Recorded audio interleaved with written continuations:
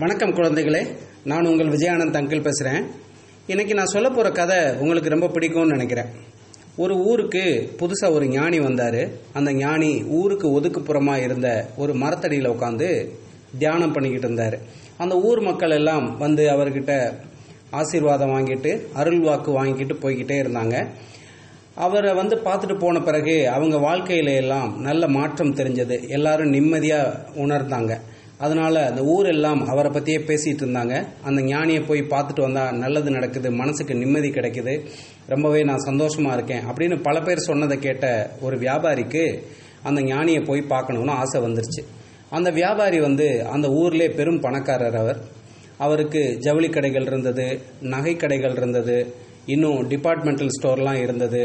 பெரிய பங்களா கட்டி பெரிய ஒரு குடும்பத்தை வழிநடத்தி வந்த அவருக்கு மனசில் நிம்மதி இல்லாமல் ரொம்ப நாளாக கஷ்டப்பட்டுட்டு இருந்தார்.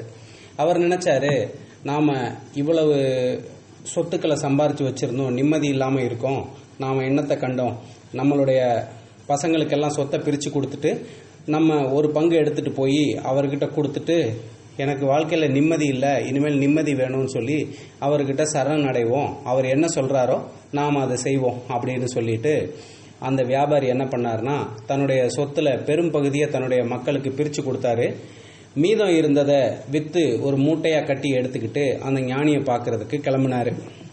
தன்னுடைய சொத்தை விற்று திரட்டின அந்த பெரும் பணத்தோட அந்த பண மூட்டையோட அந்த ஞானியை பார்க்க போன அந்த பணக்காரர் அந்த ஞானியோட காலில் சாஷ்டாங்கமாக விழுந்து வணங்கினாரு. அதுக்கப்புறம் அந்த ஞானிகிட்ட சொன்னார், ஐயா, எனக்கு வாழ்க்கையில் நிம்மதியே இல்லை, ரொம்ப ஏழையாக இருந்தேன்னா நிறைய உழைச்சேன், அதனால் நிறைய சொத்து சேர்த்தேன், இன்றைக்கி ஒரு பெரிய சாம்ராஜ்யத்தையே உருவாக்கி இருந்தால் கூட எனக்கு நிம்மதி இல்லாமல் இருக்குது, அதனால் எனக்கு நிம்மதி தான் வேணும், இந்த சொத்து மேலையெல்லாம் எனக்கு ஆசை இல்லை, என்னுடைய சொத்து எல்லாத்தையும் விற்று ஒரு பெரிய மூட்டையாக கொண்டு வந்திருக்கேன், இதை நீங்கள் வச்சுக்கோங்க, எனக்கு நிம்மதி வேணும், அதுக்கு நீங்கள் தான் வழி சொல்லணும் அப்படின்னு சொன்னார். அந்த ஞானி அவரையே உத்து பார்த்தாரு. அடுத்து என்ன நினச்சாரோ தெரியல, அந்த ஞானி வந்து அந்த மூட்டையை தூக்கிட்டு ஓட ஆரம்பிச்சிட்டாரு. இதை பார்த்து திகைச்சு போன அந்த வியாபாரி, அடடா, இவ்வளவு சொத்தையும் விற்று கொண்டு வந்த மூட்டையை தூக்கிட்டு ஓடுறானே, இவன் போலீஸ் சாமியாராக இருப்பான் போல் இருக்கே அப்படின்னு சொல்லி பின்னாடியே துரத்திக்கிட்டு ஓடினார். அந்த பண மூட்டையை தூக்கி தலையில் வச்சுக்கிட்டு ஓடின ஞானி ஊரை சுற்றி ஓடிக்கிட்டே இருந்தார். இந்த வியாபாரியும் அவரை துரத்திக்கிட்டே இருந்தார். காடு மேடெல்லாம் ஓடி, கம்மா கரையில் ஓடி, அங்கே இங்கே சுற்றி திரிஞ்ச அவர் ஊரையே ஒரு சுற்றி மறுபடியும் அதே மரத்தடிக்கு வந்து அந்த பண மூட்டையை வச்சுட்டு அந்த ஞானி உட்காந்துக்கிட்டார்.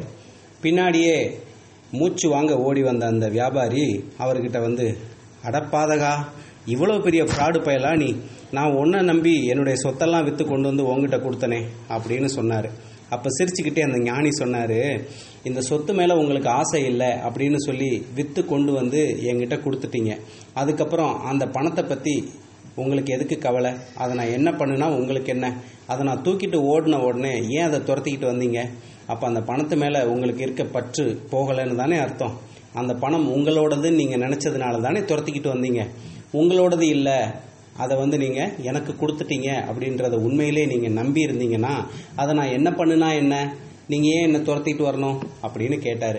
அதுக்கு அந்த வியாபாரி என்ன சொல்கிறதுன்னு தெரியாமல் திருன்னு முழிச்சுக்கிட்டு இருந்தார். அப்போ தான் அந்த ஞானி சொன்னார், பணத்து மேலே எனக்கு ஆசை இல்லை அப்படின்னு நீங்கள் சொல்கிறது முழு உண்மை கிடையாது, அப்படி நீங்கள் நினச்சிருந்தா என்னை துரத்திக்கிட்டே பின்னாடி இவ்வளோ தூரம் ஓடி வந்திருக்க மாட்டீங்க, அதனால் உங்களுக்கு பணத்து மேலே இன்னும் ஆசை நிறைய இருக்குது, ஆனால் வாழ்க்கை முழுக்க நீங்கள் மட்டுமே உழைச்சி சம்பாரிச்சதுனால ரொம்ப சோர்வாக நீங்கள் உணர்றீங்க, அதனால தான் இந்த மாதிரி உங்களுக்கு நடந்திருக்கு, உங்கள் பசங்களுக்கெல்லாம் சொத்தை பிரித்து கொடுத்துட்டீங்க இல்லையா, அவங்க பாட்டுக்கு இனிமேல் அவங்க வேலையை பார்க்கட்டும், நீங்கள் வந்து நிறைய சாமி கும்பிடுங்க, தியானம் பண்ணுங்க, உடற்பயிற்சி செய்யுங்க, உங்களுடைய ஓய்வு காலத்தை அனுபவிக்க ஆரம்பிங்க, அதுதான் உங்களுக்கு நிம்மதியை தரும், நீங்கள் சொத்தெல்லாம் விற்று கொடுத்துட்டு சந்நியாசம் போகிறதுக்கெல்லாம் வாய்ப்பு கிடையாது, போய் நிம்மதியாக மன அமைதியோடு வாழுங்க அப்படின்னு சொல்லி அனுப்பி வச்சார் அந்த ஞானி.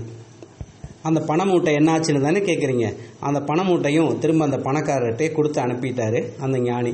ஞானிகள் பணத்தை வச்சுட்டு என்ன பண்ண போகிறாங்க இல்லையா? சரி குழந்தைகளே, இந்த கதை உங்களுக்கு பிடிச்சிருக்கும்னு நினைக்கிறேன். பிடிச்சிருந்தா உங்களுடைய நண்பர்களுக்கு சொல்லுங்கள். உங்களுடைய நண்பர்களும் இது போன்ற கதைகளை கேட்கணும் அப்படின்னு விருப்பப்பட்டாங்க அப்படின்னா நம்முடைய தமிழ் ஸ்டோரிஸ் ஃபார் கிட்ஸ் அப்படிங்கிற சேனலில் நூற்றுக்கணக்கான கதைகள் இருக்குது. அந்த கதைகள் எல்லாம் உங்களுடைய நண்பர்கள் எப்படி கேட்குறது அப்படின்னா ப்ளே ஸ்டோரில் போய் பாட்பீன் PODBEAN அல்லது காஸ்ட்பாக்ஸ் CASTBOX இந்த 2 ஆப்பில் ஏதோ ஒரு ஆப்பை டவுன்லோட் செஞ்சு அதிலிருந்து தமிழ் ஸ்டோரிஸ் ஃபார் கிட்ஸ் அப்படிங்கிற நம்மளுடைய சேனலை தேடி எடுத்து ஃபாலோ அல்லது சப்ஸ்கிரைப் பண்ணால் அவங்களாலையும் தொடர்ந்து இந்த கதைகளை கேட்க முடியும் அப்படிங்கிற தகவலை அவங்களுக்கு சொல்லுங்கள். நன்றி, வணக்கம்.